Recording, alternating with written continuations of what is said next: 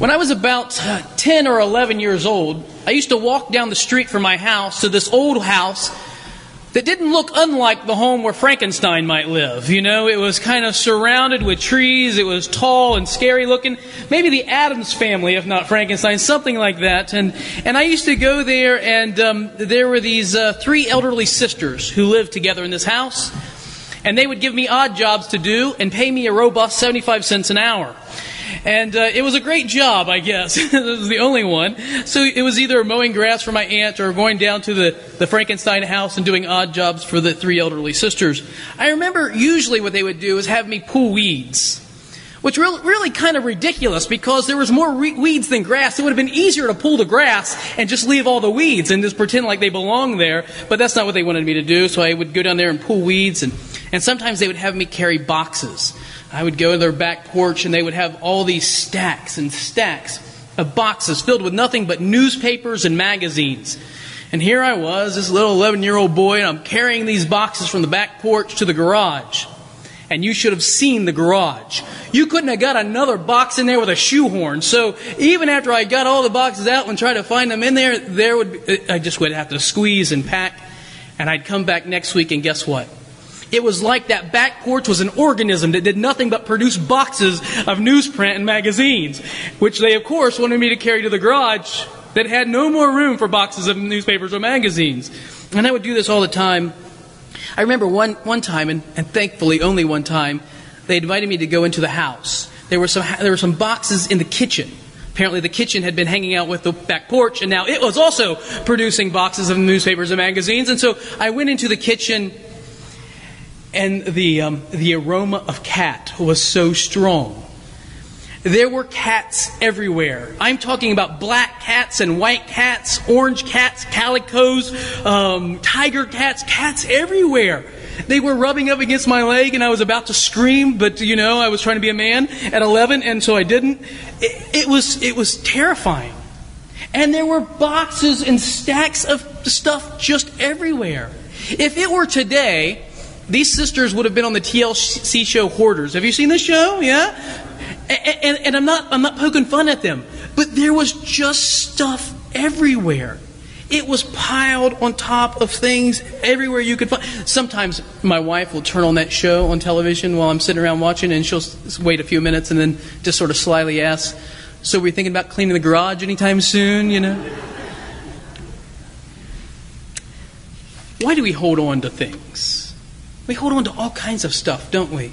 I mean, I know I do. I'm a pack rat. I hold on to everything. My wife's a filer and a getting rid of person, and I save it. And so we're constantly in the struggle about, no, I might need that someday, I love it. Nothing makes me happier than when someday I'm looking through my stuff and I find a roll of a speaker wire or a few alligator clips. And I can use it, I'm fixing my motorcycle, tying on a saddlebag with a piece of speaker wire that I have from 1989. I call the family in when that happens. I'm like, sit down, I've got a lesson for you, And 2 decades ago, I saved this roll of speaker wire, and just today, I used it to fix my motorcycle. Some smart aleck kid will say something like, well, couldn't you just use the rawhide string? No, I needed to save this speaker wire for 2 decades in order that I might fix a motorcycle that I didn't even own back then. I have to hold on to this stuff. It's only one side of the coin, though. Saving and hoarding and pack-ratting away. There's another side of that coin. And that is that sometimes we keep all the stuff we don't need and often don't have the stuff that we do need.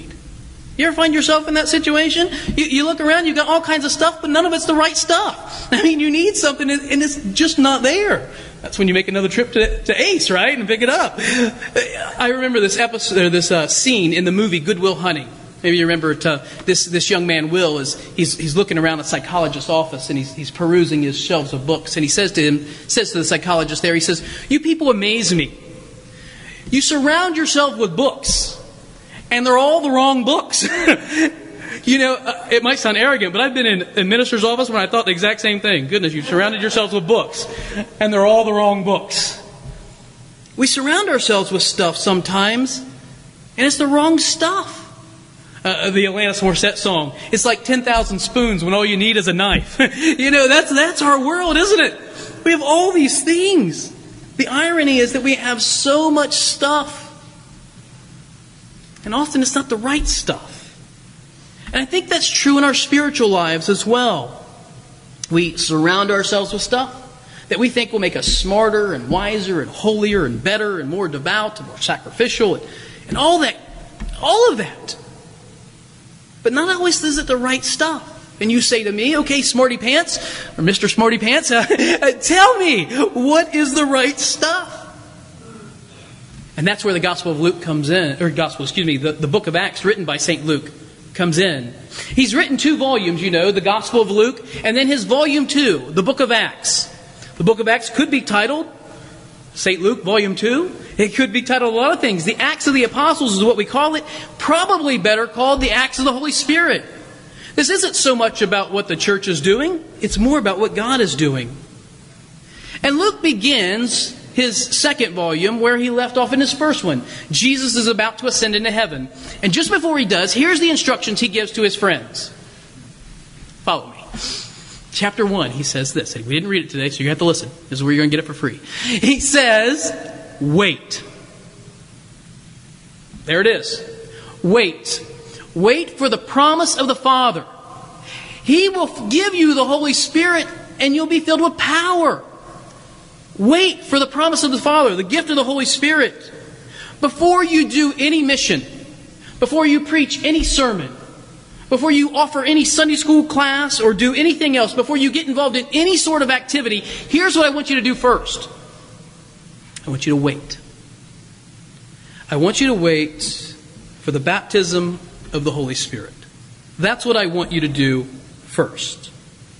But why? Why wait for the Holy Spirit? And I think you see it in the passage. Jesus gave us a hint. You'll receive power. And that's exactly what you see, isn't it? They wait. They're gathered. They're waiting in an upper room, waiting for whatever is going to happen. They're not really sure. And suddenly it does. St. Luke says the Holy Spirit comes like a rushing violent wind. And it descends upon her. He descends. The Holy Spirit descends upon them with tongues of like fire. Now, it's not a real wind, and it's not real fire. He uses similes. You remember similes, don't you, from your grammar class? Like or as. There comes like a rush of wind, like a tongue of fire came down upon them. Not real wind, not real fire, but real power. Power like a tornadic force. Something we know a little bit about, right, from watching the news.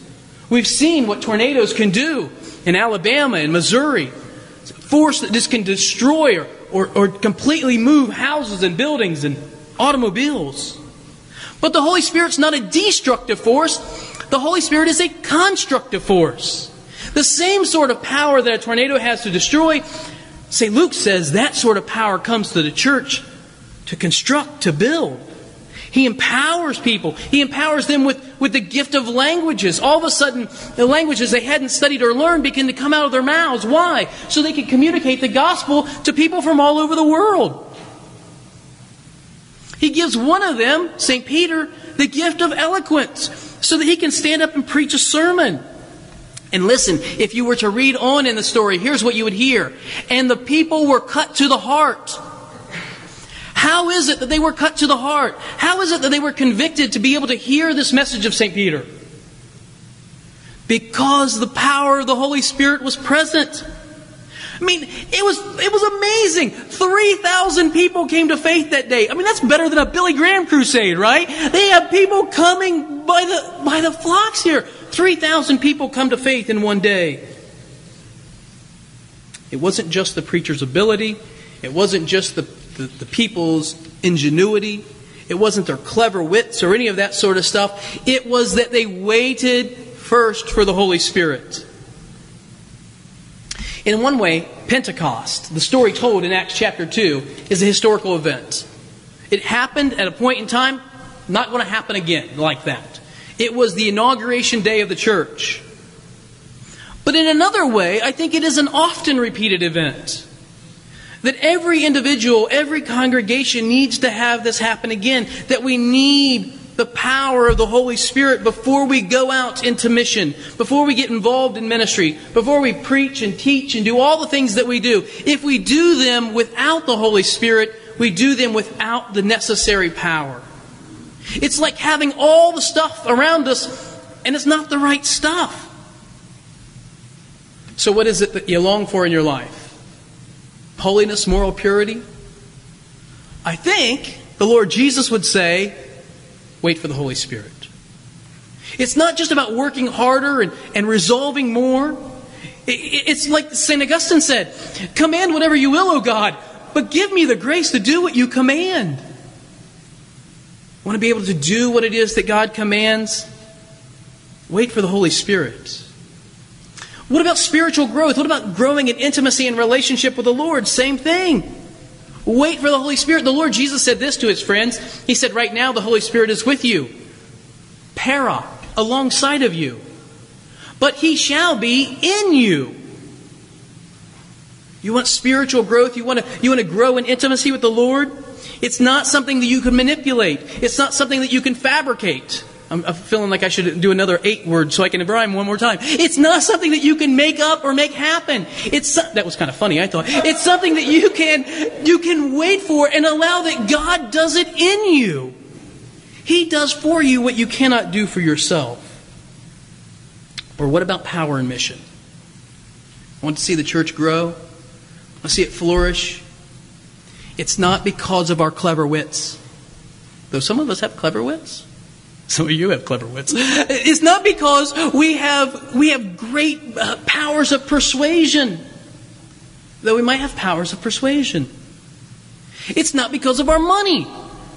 Not many of us have it, but some of us do. It's not because of that. Those things are not the things that will empower us for mission.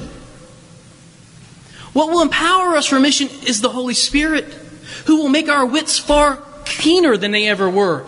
The Holy Spirit will make our voice more persuasive than it ever was. The Holy Spirit will stretch our dollars farther than we ever thought that they could stretch.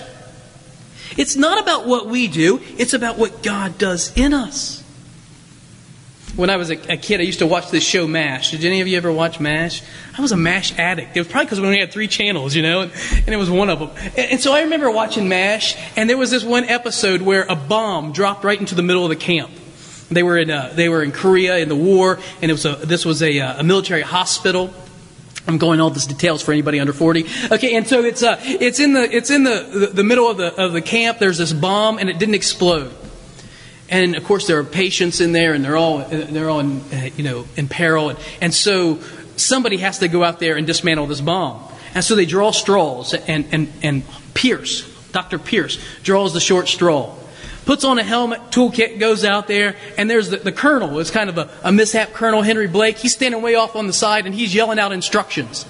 And here's what he says. He says, all right, Pierce, first thing, take the 4 screws off of the outer plate. And he takes them off. He says, now remove the outer plate. He takes it off. He says, he's looking down at the instructions. Okay, now reach in and turn the firing mechanism 4 turns to the left.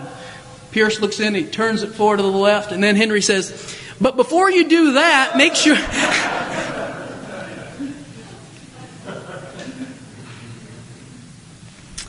There's a lot of things we need to do. But this one thing we cannot live without. Wait for the Holy Spirit. Amen.